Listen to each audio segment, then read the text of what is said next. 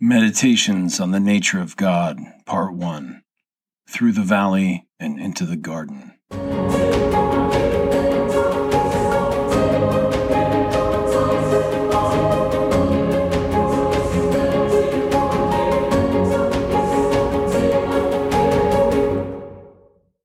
So I just finished an abortion episode, and I was fired up, and then something happened, and I had to do this podcast episode right away. Now, I'm trying to pitch my critical thinking algorithm so I can teach it at work, and I have 3 critical thinking podcast episodes on it. There's critical thinking part 1, 2, and 3. And my boss, he's the coolest boss you can have, but he's got standards, right? And if it's not first in class kind of type training, then it's not something that I'm going to be able to officially teach. And since there's very little consensus in the field of critical thinking, in my opinion, primarily because not very many people know how to do it, I'm surveying these university courses to see what the consensus is on, best in class critical thinking training. So I'm taking all these university courses. Now there's free university courses, legit courses from University of Queensland in Australia, University of Michigan, University of California, Davis, and this is where I'm taking these courses from. And if you didn't know this, you can take thousands of awesome free legit university courses in hundreds of subjects from hundreds of different universities, even Yale, Stanford, and yes, even my friends at Harvard, all for free.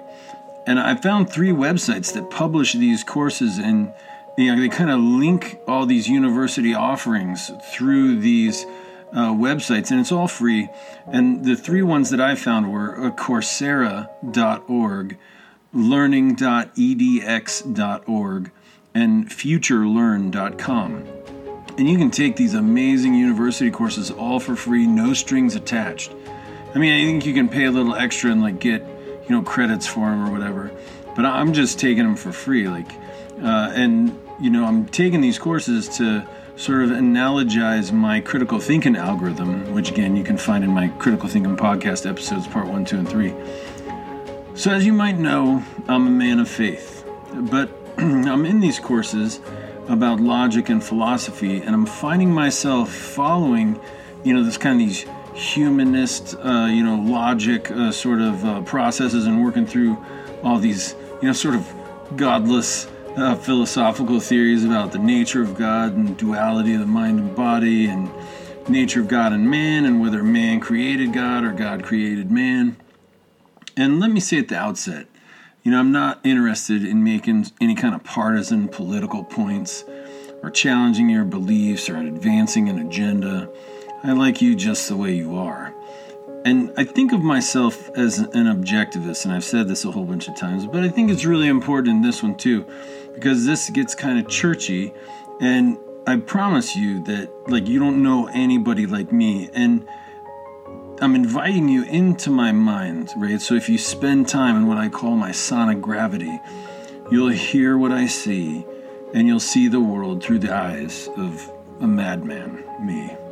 And so today, I've talked about this before, and today I achieved illumination again.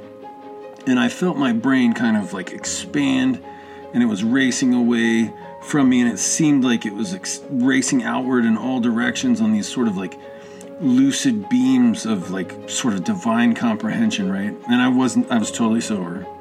And I was trying to hang on to them, and it kind of reminded me Wonder Woman, lassoing the lightning. And I don't know if you saw Wonder Woman 1984, but it was epic.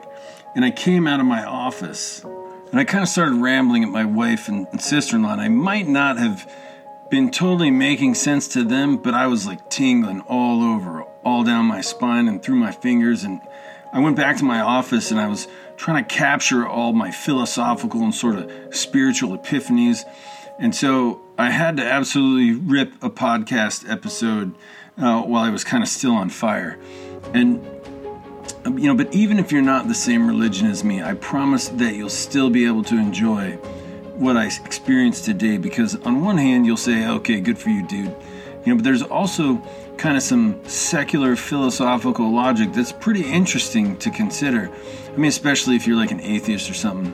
because you'd be like, oh yeah, okay, yeah, that's right, there's no God, yeah, and then you'll be like, oh no, wait a minute, what are you talking about? And so, I think you're going to see that you'll be standing next to me in the Garden of Eden, even if you don't believe in sort of the Garden of Eden. But you'll know for certain that godless logic led you there. And if you believe in a different God than me, like my God kind of led me through this sort of agonizing sort of spiritual exercise where I felt like it was kind of wrong for me to be like thinking all this stuff. And I thought I was like as far from God as I was like could go, and it just led me right back into his arms. And I'm sure that if your God's different, then your God's going to bless you too, just like mine blessed me. And so it's kind of like one of my battalion commanders. When I was a combat engineer, I was a lieutenant, I was a platoon leader. My battalion commander, there's like a platoon of 30 people or so, and then there's a company that's like 3 or 4 platoons, and then there's like 4 or 5 companies inside a battalion. And so my battalion commander, Lieutenant Colonel Martin at the time, he was awesome. He became a general, and at some point I heard about this sort of amazing dissertation he wrote at the Army War College. And it was about leadership, and it was about a leadership model, a leadership method that just changed the world. Because you see, there was this leader like 2,000 years ago, and what he did was he focused his energy on just like his 12 closest, friends. He just supervised he empowered them, he supported them, he loved them, he mentored them, he taught them, and he focused most of his energy on those 12 people that he sort of directly supervised. And then he spent some focus on other people other than the 12, but it was mostly kind of an inverted pyramid, where the sort of the base of the pyramid, the most of his focus was on the 12 people immediately he supervised, and then kind of less and less as you go down. But the magic thing was then those 12 people, when they were prepared and ready, they found a group of, sort of their 12, sort of like, group of prodigies or whatever. And then they focused on them just like that. And then it kind of goes, those people, like, when they were ready, they focused on like their group of people, and just kind of went down and down and down like a Ponzi scheme, and so on. And so 2,000 years later, this leader had totally changed the world. Even 2 millennia later, billions of people still call his name. And of course I'm talking about Jesus Christ, right? But here's the thing. If you believe in Jesus as the Son of God, then you're like, okay, obviously he changed the world because he was the Son of God, right? But the crazy part is, if you don't believe in Jesus as the Son of God, then you must accept that leadership model is earth-changing, because if you don't think his influence came from God, then it only came from just like leadership, right? And so if you care about like being a leader and like world-changing leadership, then it's kind of hard to find like a better example to study of like stronger leadership, right? It's awesome. Like Jesus' leadership was amazing. And logically, the same is true about Muhammad. If you're Muslim, then you believe there is no other God than Allah, and Muhammad is his prophet, and billions of people follow Islam, right? So if you believe in Islam, obviously you're not surprised that Muhammad has influenced billions of people and shaped modern civilization across the globe too. But if you don't believe in Islam, then because of the sheer number of people who follow Islam, then you must accept that Muhammad's leadership model is just as influential as Jesus, right? And so anyway, the bottom line is that it doesn't matter what you believe, you can kind of take something away, you know what I mean? And so all I'm saying is that in my opinion, I think there's something here for everybody. No matter what you do or what you believe, you be the judge. And if you're a Christian, I'm warning you, buckle up, because you are not going to like this discussion as you follow me through the sort of godless secular logic that I had to grind through. And you're going to hear some things that you're not going to like or agree with, and it's going to make you uncomfortable. You will feel like the prodigal son. Like, remember Luke 15:11-32, you will leave the Father's presence and you will enter a very dark place, but by the end you will return to his grace for sure and be edified by the light. Like one of my favorite psalms that starts Psalm 23:4, and it's, though I walk through the valley of the shadow of death, I will fear no evil, for you are with me. Your rod and your staff, they comfort me. You prepare a table before me in the presence of my enemies. You anoint my head with oil, my cup overflows. Surely goodness and love will follow me all the days of my life, and I will dwell in the house of the Lord forever. And I felt that verse come over me. And that was right when all of a sudden I just hit illumination. And so first we needed to define God and morality to go through kind of this logic that I was going through as I was taking this course and trying to participate sort of intellectually in the lesson. And so let's define God, just so we're all talking about the same thing, as a supreme being who is only good and all-powerful and all-knowing and omnipresent, and certainly not created by man, responsible for creating the universe and everything in it.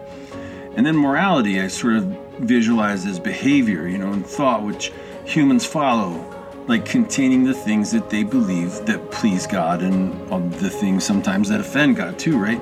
So let's go into the valley. So it's like this: we equate God with good. Then everything God does is good and must be good, right? But there is undeniably evil in the world. But if God is all-powerful and God can do anything, then anything is good. But not so, because some things are evil in the world. If there's evil in the world, and if God is always good, then God can't do evil, right? So what about neutral things? Can God do neutral things? Neutral isn't good, right? Like, what about farts? Farts are natural, right? Maybe some people's farts are evil. They're definitely not good, but God made us farters. Does that mean because God made us and we fart, does that mean farts are good by proxy? Maybe farts are neutral, and maybe God didn't make us to fart, but maybe if we eat evil food, maybe farts are expelling the evil nature from the chimichanga we just ate. Or maybe farts are good, and God intended us to fart, so next time someone farts, maybe you should say thank you. Well, by the way, though, the olfactory nerve in your body that transmits signals from your tongue and your nose to the brain, no lie. It transmits signals from those two senses, taste and smell. So it's a medical truth that when you smell a fart, you're actually tasting it too. And that is a fact. But if God is good, and God is perfect, and God does no evil, right? Then there are things in the universe that God can't do. Maybe it can't do neutral things or just evil things. But at the end of the day, and this is the logic that God gave us, right? This is the reason that we use to obey His, laws and make moral decisions, or maybe it's the fruit of the knowledge of good and evil, which is essentially that which turned us away from God. Either way, logic tells us in an infinite universe, anything is possible. And if we can conceive of something like neutral or evil acts, then anything we can conceive is possible, and that is a fact. And in an infinite universe and infinite possibilities, anything that is possible must be inevitable, and that is a fact. And if it's inevitable, it must exist, and that too is a fact. Therefore, neutral and evil acts must exist, and if God is only good, then there's this zone of neutral acts and zone of evil that God can't commit, God can't do. And so then there must be some neutral and evil things that God can't do, which means He can't be all-powerful if there's kind of a force field that prevents Him from doing anything that's like neutral or evil or neutral evil. And if He can't do something, then He can't be all-powerful. Because if He can't do anything, including evil, then that means there are some things that He can't do. And if there are some things that He can't do, then He cannot be all-powerful. And if He can't be all-powerful, can He really be God? And if there are some things that God can't do because of the nature of those things as evil or neutral, then the nature of evil acts prevent God from doing those kinds of things, right? And if evil can contain God away from doing certain things, then if evil contains God, evil must exist apart from God. And if God can only do good things, then God's action is limited to good things. And then God's action must be essentially limited to goodness, which kind of turns into a chicken and the egg situation, right? Where God can only do good, which is defined as that which is not evil or neutral, and the nature of good is only that which is not evil or neutral. And since there's kind of a nature of evil and neutral that God can't do. Then whatever's left over is the nature of good, which is the extent of God's power, occupying only those acts that are by nature good, i.e. not evil or neutral. And so there's kind of a chicken and the egg situation where God can only do good, which is by definition not of neutral or evil nature, which means it's only of good nature, which is good because God does it, which can't be by nature evil or neutral, and only good because God only does good, and everything, so on and on. So it's kind of like a chicken and the egg. But if there's an egg side of that equation at all, then the nature of good is a limit on God's action. Even though God's action is good, when it becomes a chicken and an egg, the egg signifies that the nature of good is a container for God, because he can only do good. So on some level, the nature of good is like imprisoning God. And if it's controlling God on any level, then it must be good must exist apart from God. So then good and evil must exist apart from God, because good and evil controls where God can operate. So there must be a nature of good and evil that exists outside God. So do you see it? Do you see it? Humanistic philosophy just led us to the conclusion that the nature of good and evil exists outside God. And that's when I sort of began to feel this like tranquility of green pastures, and I felt him beside me with his rod comforting me. And I realized that it wasn't sacrilege to consider the nature of good and evil existing outside and a part of God, because I could smell the flowers, I could hear the birds. I looked up and I'd proved with secular logic that God was separate from good and evil, and I looked up and I was standing in the shade of the tree of knowledge of good and evil, standing in the Garden of Eden. And the Garden of Eden was all around me. And an hour before, it was like I had taken a bite of the fruit, right? And I had like walked away into this valley, and he led me through this ugly valley where I was like talking about, is he God, and could that be right, and is he contained by good? And so it was really sort of it was a distressing sort of contemplation, like those thoughts were they're just really unpleasant for me to process, And it was like during that time I was like going through this valley, right? And before I knew it, though, boom, he led me right into the Garden of Eden. He let me in, and I sort of felt like the prodigal son, I was home, and I felt his grace and mercy kind of just wash over me like a flood. And that was when I hit illumination today. And now I think of Genesis, right, in the Garden of Eden, and kind of like it or not, now Genesis makes a lot of sense to me. Like, at first read it, it's a garden and fruit, and that's kind of a little nutty and fairy tale-ish, right? But maybe that's because in some ways that's the limit of our philosophical sort of understanding. And, I did the moves, and I followed the logic, and guess what? It just all matched up. And it's like, because Adam knew God, Adam did not know good from evil. And so in some ways, that demonstrates a separation. And he didn't know good and evil, right, until he ate the fruit. And he understood then good and evil apart from God, and sin was born, right? And when, God always said things like, if you leave the light and you leave my sight, and all these bad things can happen, right? Which totally meshes with all that logic that I just went through. And I wasn't going by the Bible. Like, he says, you leave my sight and I can't see you, like in the darkness and in sin and evil. I wasn't going by the Bible. Like, I was going through logic that said, like evil and stuff is apart from God. But Bible led me there too. Like, if I was following the Bible says stuff like that. And logic led me there too. So just saying, And so by following this logic, where man concludes logically that God exists apart from good and evil, guess what? Right now, your mind is standing in the Garden of Eden with me. Well, or my mind is, and you're seeing through my eyes. And I wasn't following scripture to get there, right? It was secular logic. It's really simple.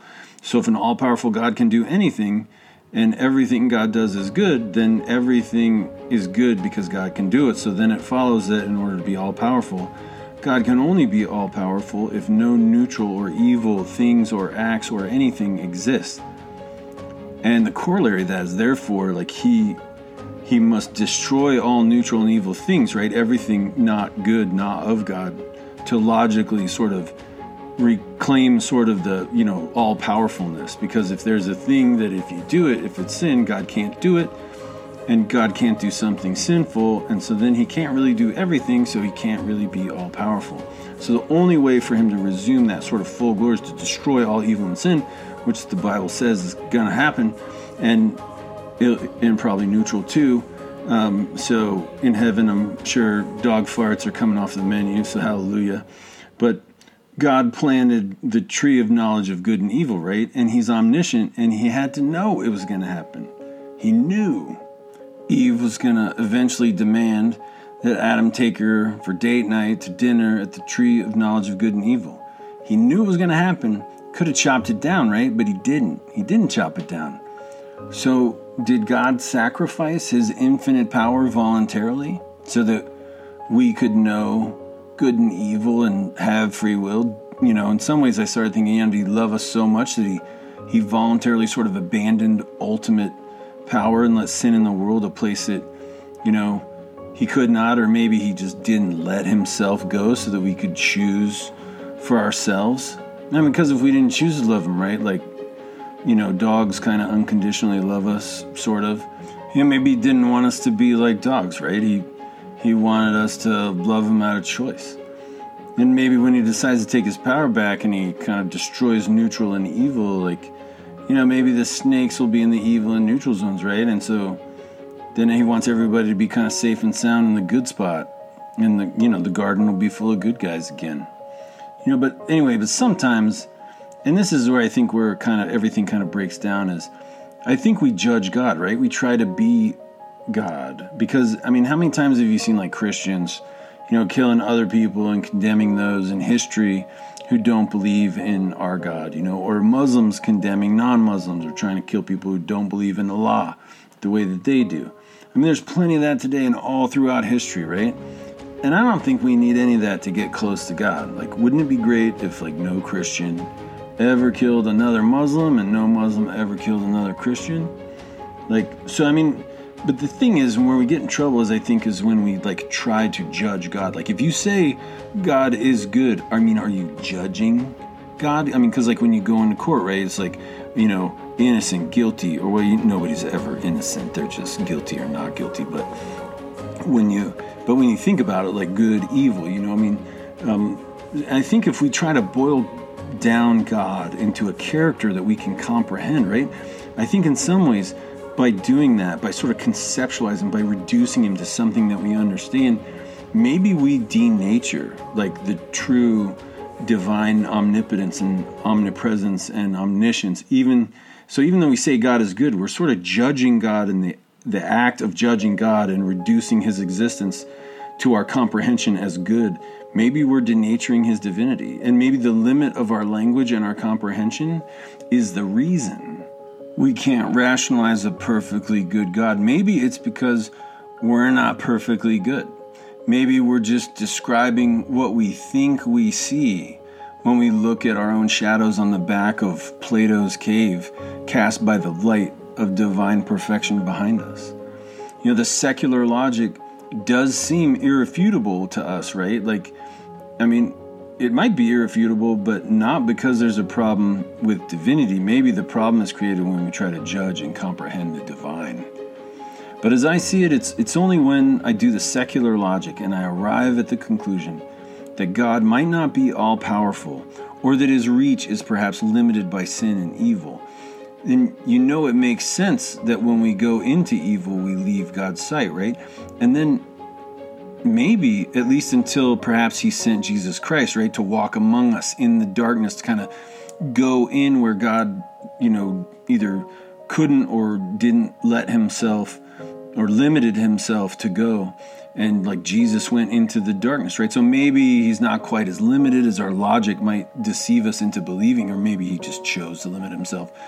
But it's only when I tried to comprehend God, when I tried to intellectually justify his existence with sort of logic and philosophy, and everything that sort of I believe as spiritual truth just kind of started to disintegrate.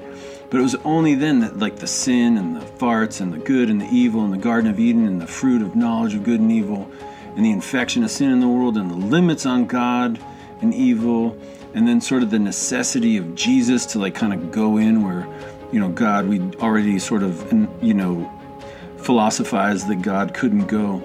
That like Jesus went into the darkness to get us, to rescue us, and so all those pieces kind of fit together perfectly, like right there. And at the same time, I was being intellectually truthful to the sort of secular philosophical path, that I had, kind of set off on. And that path led me right back into the Garden of Eden. And, that's kind of one of the reasons that I learned today. That's another reason that I believe. It's not the only reason, but it's the newest one. But what made it so special is because I kind of felt like I was becoming this intellectual prodigal son, right? And I was like walking through the valley of the shadow of death. I was trying to be intellectually true to what I sort of started out. I was like, okay, I got to do this secular philosophy kind of analysis. And it made me uncomfortable. But then when I looked up, like all of a sudden, boom, I was standing, in the Garden of Eden in the shade of the tree of the knowledge of good and evil. And I just felt like the Holy Spirit had led me home. And in my mind, I think that can only be like to follow that sort of kind of gnarly evil path and end up there. It's only by the grace and mercy of God. And here's one more thing, and it wasn't in the class.